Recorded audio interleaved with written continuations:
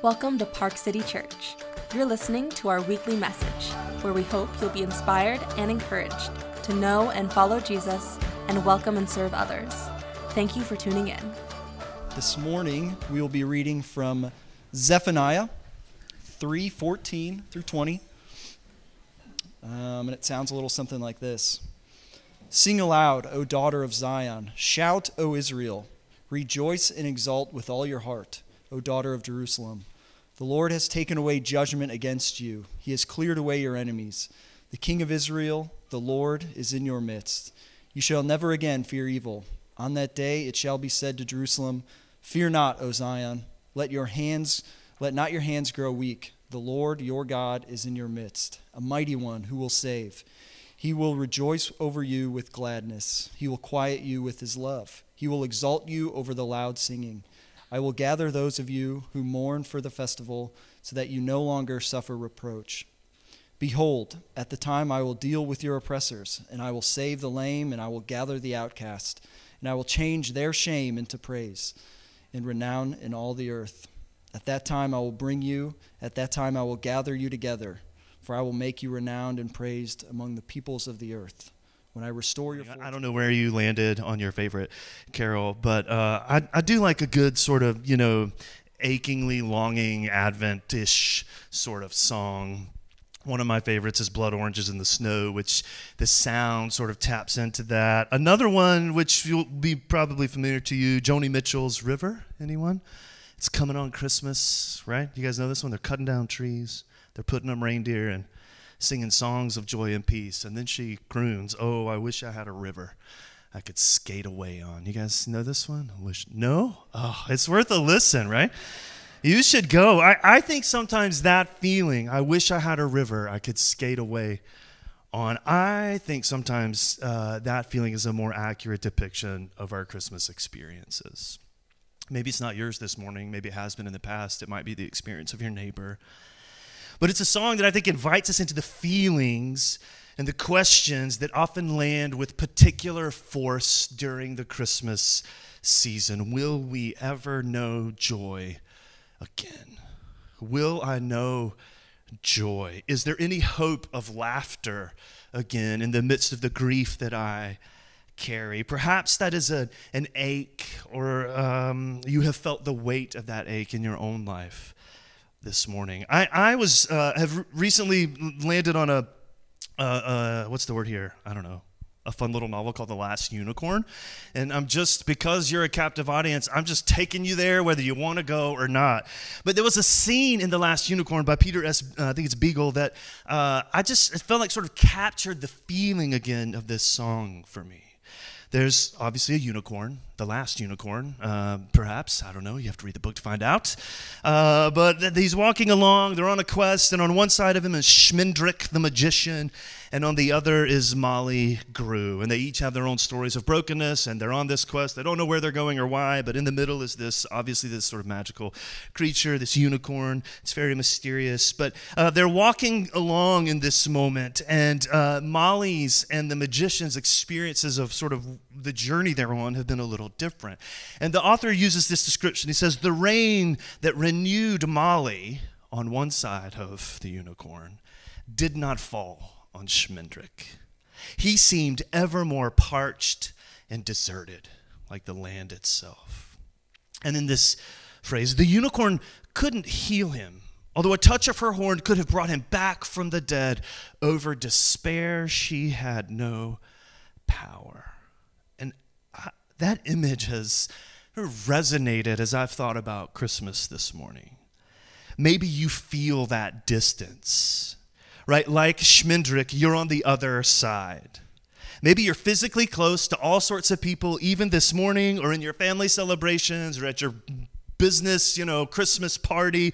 You're physically close to all sorts of people, but inside you are far away. The things you carry have created distance. The interior of your life is cloaked in a shroud of despair. You're alive, yes, but nothing in this life seems to have any power over despair for you. Refreshing rain seems to fall on all sorts of folks, but it's the folks over there. Yours is all parched earth. Maybe it's the feeling of, I think it's Brene Brown describes joy and its vulnerability. It's this feeling you're waiting for the other shoe to drop. Maybe it already has in your life. You're here this morning and you're run down or exhausted from the effort you've expended just to kind of hold it all together. So sort of fatigued in that effort that, man, battered. Any joy that could have sparked or perhaps wants to spark in your life this season has just been battered into apathy. It's easier to not care. It's easier to maintain that distance. You just got to do what you can to get through and survive. Maybe lost in the despair of that experience of your circumstances. You wonder, will things ever improve? Will I ever know joy? Again, genuine joy. Again, I know we're close to Christmas and the kids are full of joy at the moment. We will land with joy, but I think before we get there, it's okay to be honest about this feeling. And I think Zephaniah helps you and me step into sort of the honesty of this space, the space we try to wrap over and paper over all the time in our lives. Zephaniah, just again for a bit of context, we read the very end of the book. It's a short book, and we'll consider its context in a moment, but just I'm going to ask you to trust me and take my word for it here. Zephaniah is dark. It's Advent dark. Long, dark winter days dark. It's full of judgment and fear and insecurity. It's Joni Mitchell dark, okay? I wish I had a river I could skate away on, right? It's dark. It's a voice that belongs in the collection of what we've been referring to as the minor prophets. These voices in the Old Testament that aren't minor in significance again, but the length of their writings is brief and short in comparison to some of the others. Their words, Zephaniah's words, are at home in the season again of Advent because they anticipate God's intervention, but they do it from a place of just sort of honesty about how broken life seems to be, or in this case, the impending feeling and knowledge that things feel like they're about to fall apart. You see, Zephaniah's voice is a little different than the others we've considered, Zechariah and Malachi. Their position in the story of Israel came later. It sort of came after the fact, right? They had been exiled. Life had been obviously broken. They're returning. There's the hope of rebuilding, and they're kind of faced with the brokenness of all those expectations. Zephaniah comes earlier in the story. He's on the front end of exile. He's before things have really sort of all the way fallen apart. And in this moment, he anticipates disaster, the other shoe, the other foot, I don't know what the cliche is, dropping, right? You know what I'm talking about. He's anticipating doom. And while we've considered other questions like, God, where are you? Will there be justice? And God, last week we sat with the passage wondering, like, would we be clean? Could we ever be clean again? Sort of confronted with the honesty of our brokenness. This week it's a different question as he anticipates destruction and brokenness for all kinds of legitimate reasons. We wonder, will we know joy? Zephaniah is writing at the time that Israel, at the moment, there's a bit of reprieve. The kingdom has been divided. The northern kingdom's been overrun by the Assyrians. The southern kingdom, Judah, is experiencing a bit of peace, but they're sort of caught between sort of larger geopolitical movements. The Assyrians are about to be overrun by the Babylonians. And in a short while, the Babylonians will come and overrun Judah, the people to whom Zephaniah writes. And it's at this precarious moment that he writes honestly, anticipating destruction and brokenness and corruption, the results of corruption and sin and all these kinds of things. He's anticipating, again, the other shoe to fall, and he writes sort of singularly focused on this theme, the day of the Lord, he calls it. He's rooted in the flow of history, but he's concerned with where it's going, and it doesn't look good. He describes this day as a kind of, this will be this sort of calamitous, the human efforts to save the world will coincide finally with the Lord's intervention and his purposes, and there will be judgment, and we wonder, will there be hope? It just feels like bad news. You read much of Zephaniah, and again, you're like, give me some skates, right? Where is a river I can skate away on? And then his name alone, Zephaniah literally means God hides. Where is he? Will I ever know joy again? Riding on the brink of the fall of Jerusalem. I mean, life is literally about to fall apart. He raises questions that are familiar to us, to you and me. They're variations on a theme we've been hearing all Advent long. This week, the question, will we ever know joy again? Is there any hope of laughter?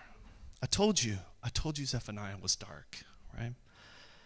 I mean, it's like Psalm 137 dark. Psalm 137 was written during the experience of exile. So the stuff Malachi reflects back on, the stuff Zephaniah anticipates, Psalm 37 is a voice within that moment. And in Psalm 137, they describe the feeling. They said, we are so in such despair, we have hung up our harps.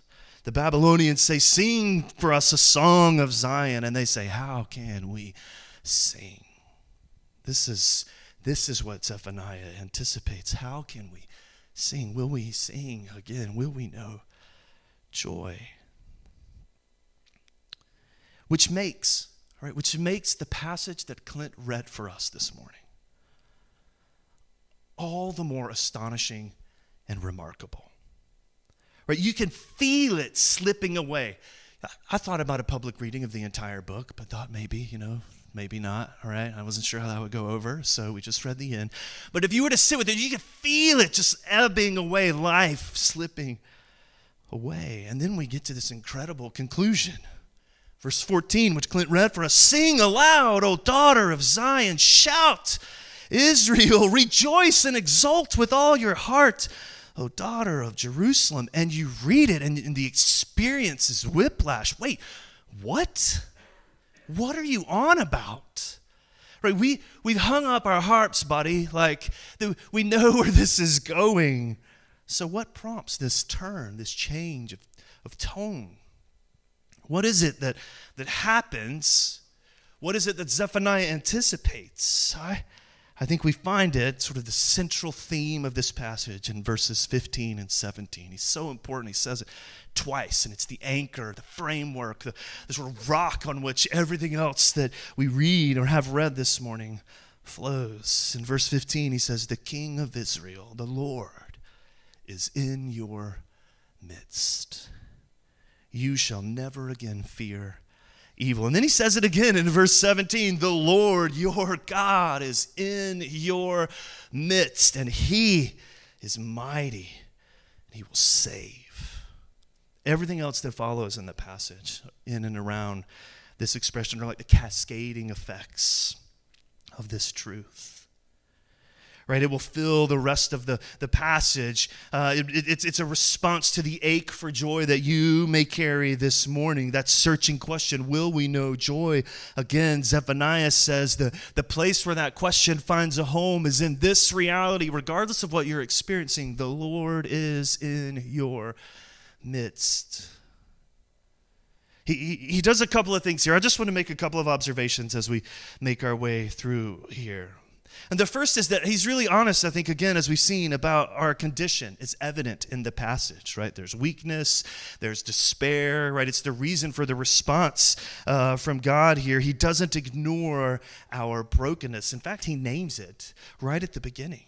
The Lord has taken away the judgments against you.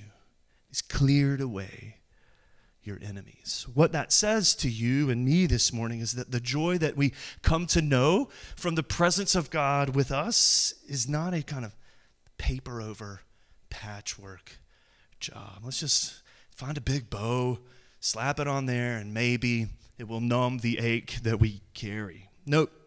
That's not what happens here. He names it, right? They are broken in their sinfulness.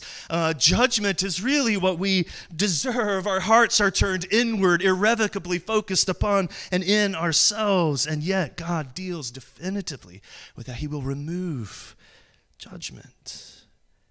It's the cross, if you will, before the resurrection. It's an addressing of all that is broken in us, but it's the hope that is not the last word, not the last laugh, if you will. I came across, I've enjoyed a bit of her writing. Her name is Sarah Condon, and she writes about this moment, this feeling of sadness, the awkwardness, she says, of trying to slap holly jolly happiness over the bleak midwinter that maybe you are in this morning. We want to dress up, she says, dress up and over our addictions or our deep griefs with parties and shopping and forced smiles. But, she says, God will send Joni Mitchell to hunt us down. If we ignore the grief and the pain of human existence, she says, then all we're left with is the hardest part, which is the command, be happy. Don't worry, be happy. But neither our reading of Zephaniah nor its fulfillment in Jesus at Christmas allows us that or burdens us with that. Jesus nor Zephaniah denies sort of the reality, the honest reality of our broken places. Instead, we find on offer in a passage like Zephaniah, like what we've read this morning, a passage in which the moment of God with us, Christmas that we celebrate, the incarnation, he shows up right in the middle of all of that. He is in your midst, right in the middle of precisely those broken places deserving of judgment, depraved of joy, weighed down with despair. It's precisely those places he shows up to redeem and restore, Zephaniah says. He redeems them. In that sense, we might say, as Sarah Condon's reflection prompts us, we remember that Christ holds everything all at once. We've been walking through these Advent cards you see on the wall over here, and many of you have been doing it with us, and it's been an opportunity for you to step into reflection with us. I've been considering how Jesus and his titles and names have been an answer to the hopes and fears that we carry. And during the week, this week, one of them reminded us of a passage in Colossians, that in him all things hold together. Which again is a promise, a gift, that this is not a holly jolly sort of happiness. It's rooted in God's work and care. He holds all things, even the brokenness, together. And I think this does something. Maybe you're here this morning, and maybe you don't want to admit it, but like Christmas feels like a burden, right? The sort of, why don't you have more Christmas cheer, right? I've been listening to Christmas music since, I don't know, October, right? And yeah, I can tell by the look on your face, Dylan, that you also have been doing that. But right, you can feel the pressure to sort of, you gotta be holly jolly, right? There's this all around you, this ache to sort of the obligation to give off, to exude contentedness and happiness. Perhaps when you feel as though you have no reason to genuinely feel that way. The gospel doesn't say to you, be happy. This is not the burden of the good news of Jesus Christ. Instead, it's an invitation to rest in the promise that he is in your midst, even the broken bits, and he holds all of it together. He holds all of it together. It's in relationship to him that we are known, and even in our weakness and fatigue and listlessness, which Zephaniah alludes to. In the midst of all of that, we are known honestly, and yet he is with us still. That is the invitation of Christmas, first of all, to you and me to be honest. I think it's what's all over this passage. But it's not just that Zephaniah is honest about our condition that deserves or is in need of correction. He's also really honest about the fact that God, which this leads us into the truth that God, it is God's work. Joy is God's work. Before, it is a command. We read it in the New Testament, rejoice always. But before it's any of those things, it's rooted in God and his work. It's his work and joy. I don't know, it's pretty obvious. It's like on the nose in the passage, right? But if you'll indulge me, We'll consider the observation, right? Listen to the commands. Think about who's the subject and who's the object. You ready? A little grammar. We should diagram the sentences. That would have been fun, but no? All right. Maybe next time. Here we go. All right, listen. You just listen to the commands. The he in this case is God, and the verbs will be apparent. So here we go. He will save, verse 17. He will sing. He will quiet. He will rejoice, verse 18. He will gather, verse 19. He will deal. He will save. He will gather. He will change, verse 20. He will bring. He will gather. He will restore. He is the subject, the mover. He is the one. It is his. In fact, his joy is what anchors the brokenness of the passage. He is the one who will rejoice over you with singing. His joy is the source of all of the joy that will flow in the passage. His joy sets in motion everything that follows. Like everything good in our lives, it finds its source in him. It is not something you have to manufacture. He will rejoice over you with gladness and exalt over you with singing. I think it's G.K. Chesterton whose writing is always humorously helpful in drawing us into a bit of our reflections on the gospel. He describes the emotions of Jesus, and he's like, Jesus, this is a lot he let us see and he didn't let us see, but he said, I think there was one thing that he kept hidden. It was too great for God to sort of show us in all of its fullness when he walked upon the earth in Jesus. And he says, I have sometimes fancied that it was his mirth. His joy would have been too overwhelming to see in all of its radiance. And Zephaniah tells us that joy is expressed over you. Even in the broken, disastrous places of your life, the Lord is in your midst. And he clears away sin and rejoices over you. Which brings me, we'll call it the conclusion, but I'll leave you to figure out if I'm really done. It's honest about our condition and then honest about the fact that God is the one who does the work. But then it's beautifully hopeful about our relief. It is a breath, a relaxing, sort of life-giving breath of relief in the passage. It's interesting to me that the consequence of all that we've reflected on, our brokenness, God's presence in the midst of it, his dealing with it, his joy, that a consequence of all that, of all the places Zephaniah could have landed, he lands on the hopeful promise that there will be no fear.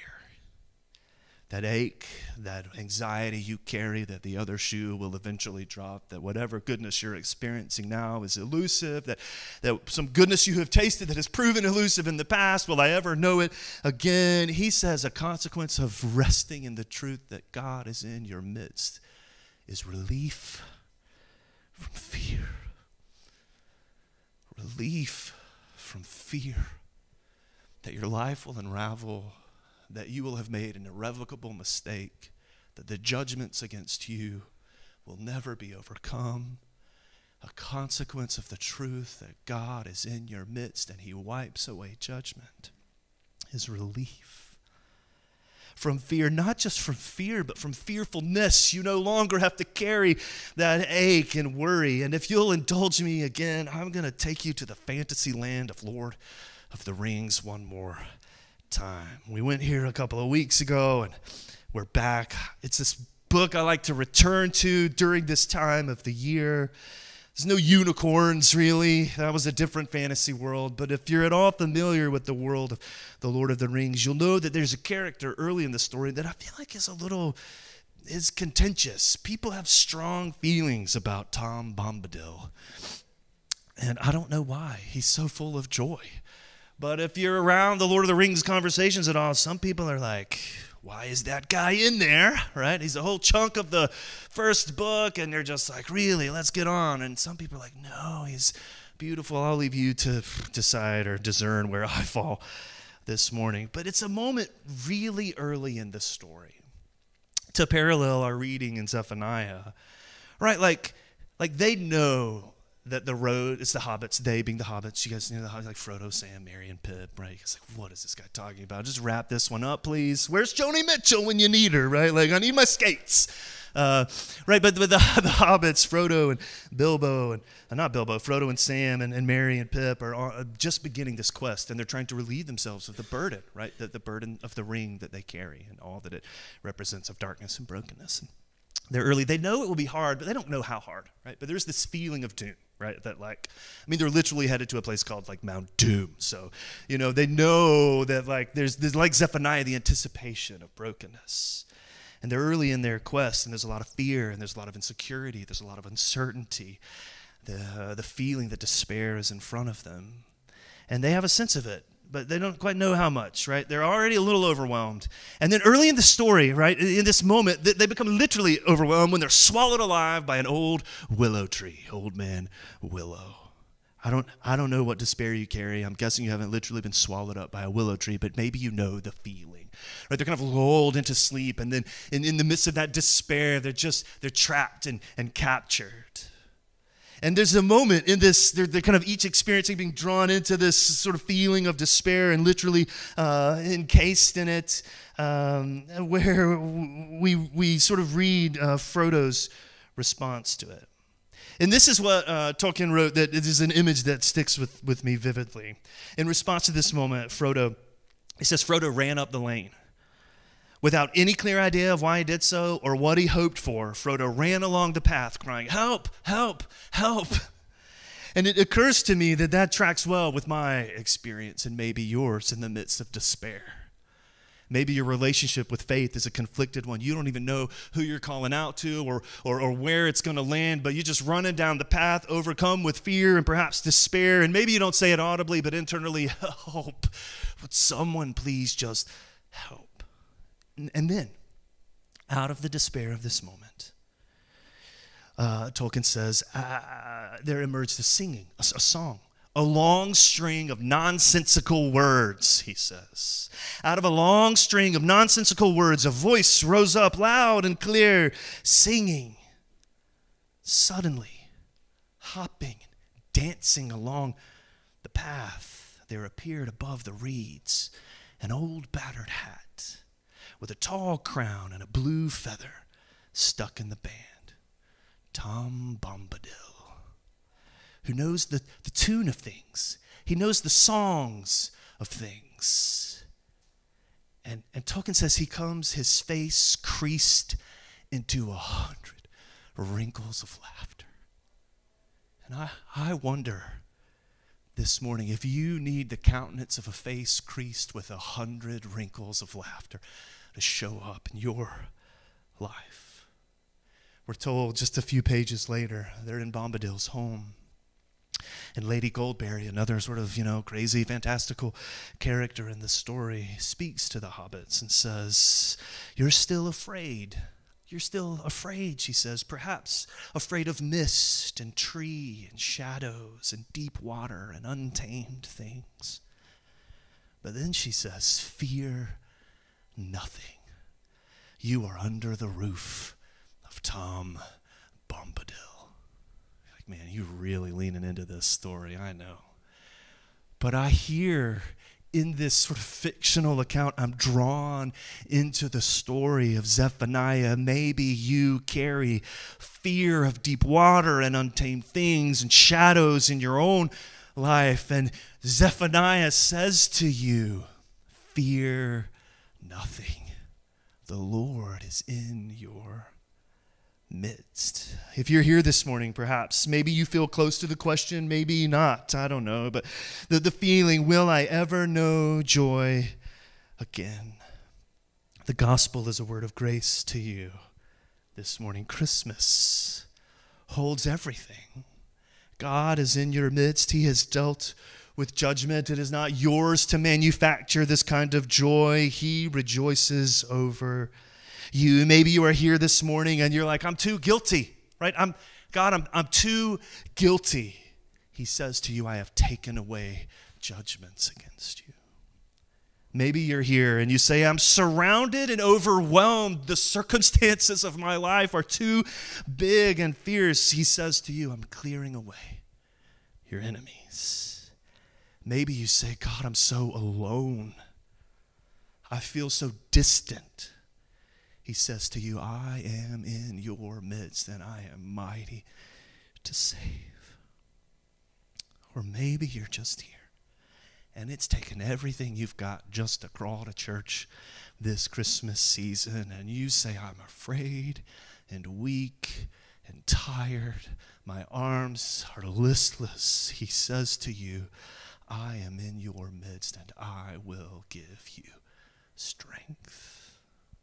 I don't know where you are in relation to any of those feelings or questions, but I hope you will hear the good news of Jesus this morning.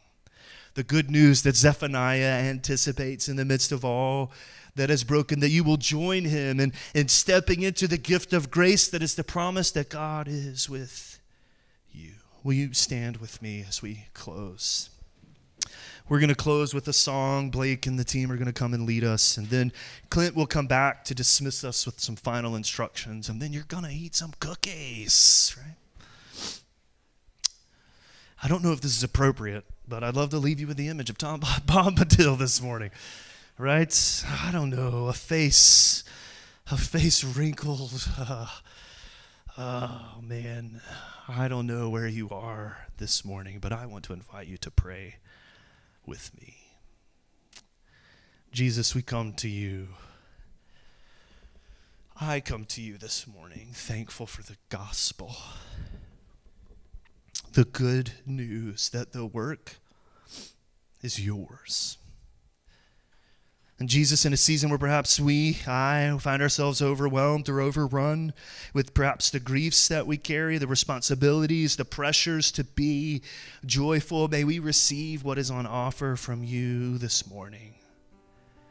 May we remember, God, that you are not some distant figure of Christmas. And where we are burdened with the weight of the obligation to be jolly and content, would you draw us into an intimate and honest conversation with you? Honest, God, about all the broken things we may carry. And then, Father, restored with the promise that even there you are in our midst. Will you sing? Thank you for listening to the Park City Church podcast. To learn more about our church and or to find ways to get involved in our community, visit us at parkcitykc.com or follow us on social media at parkcitykc.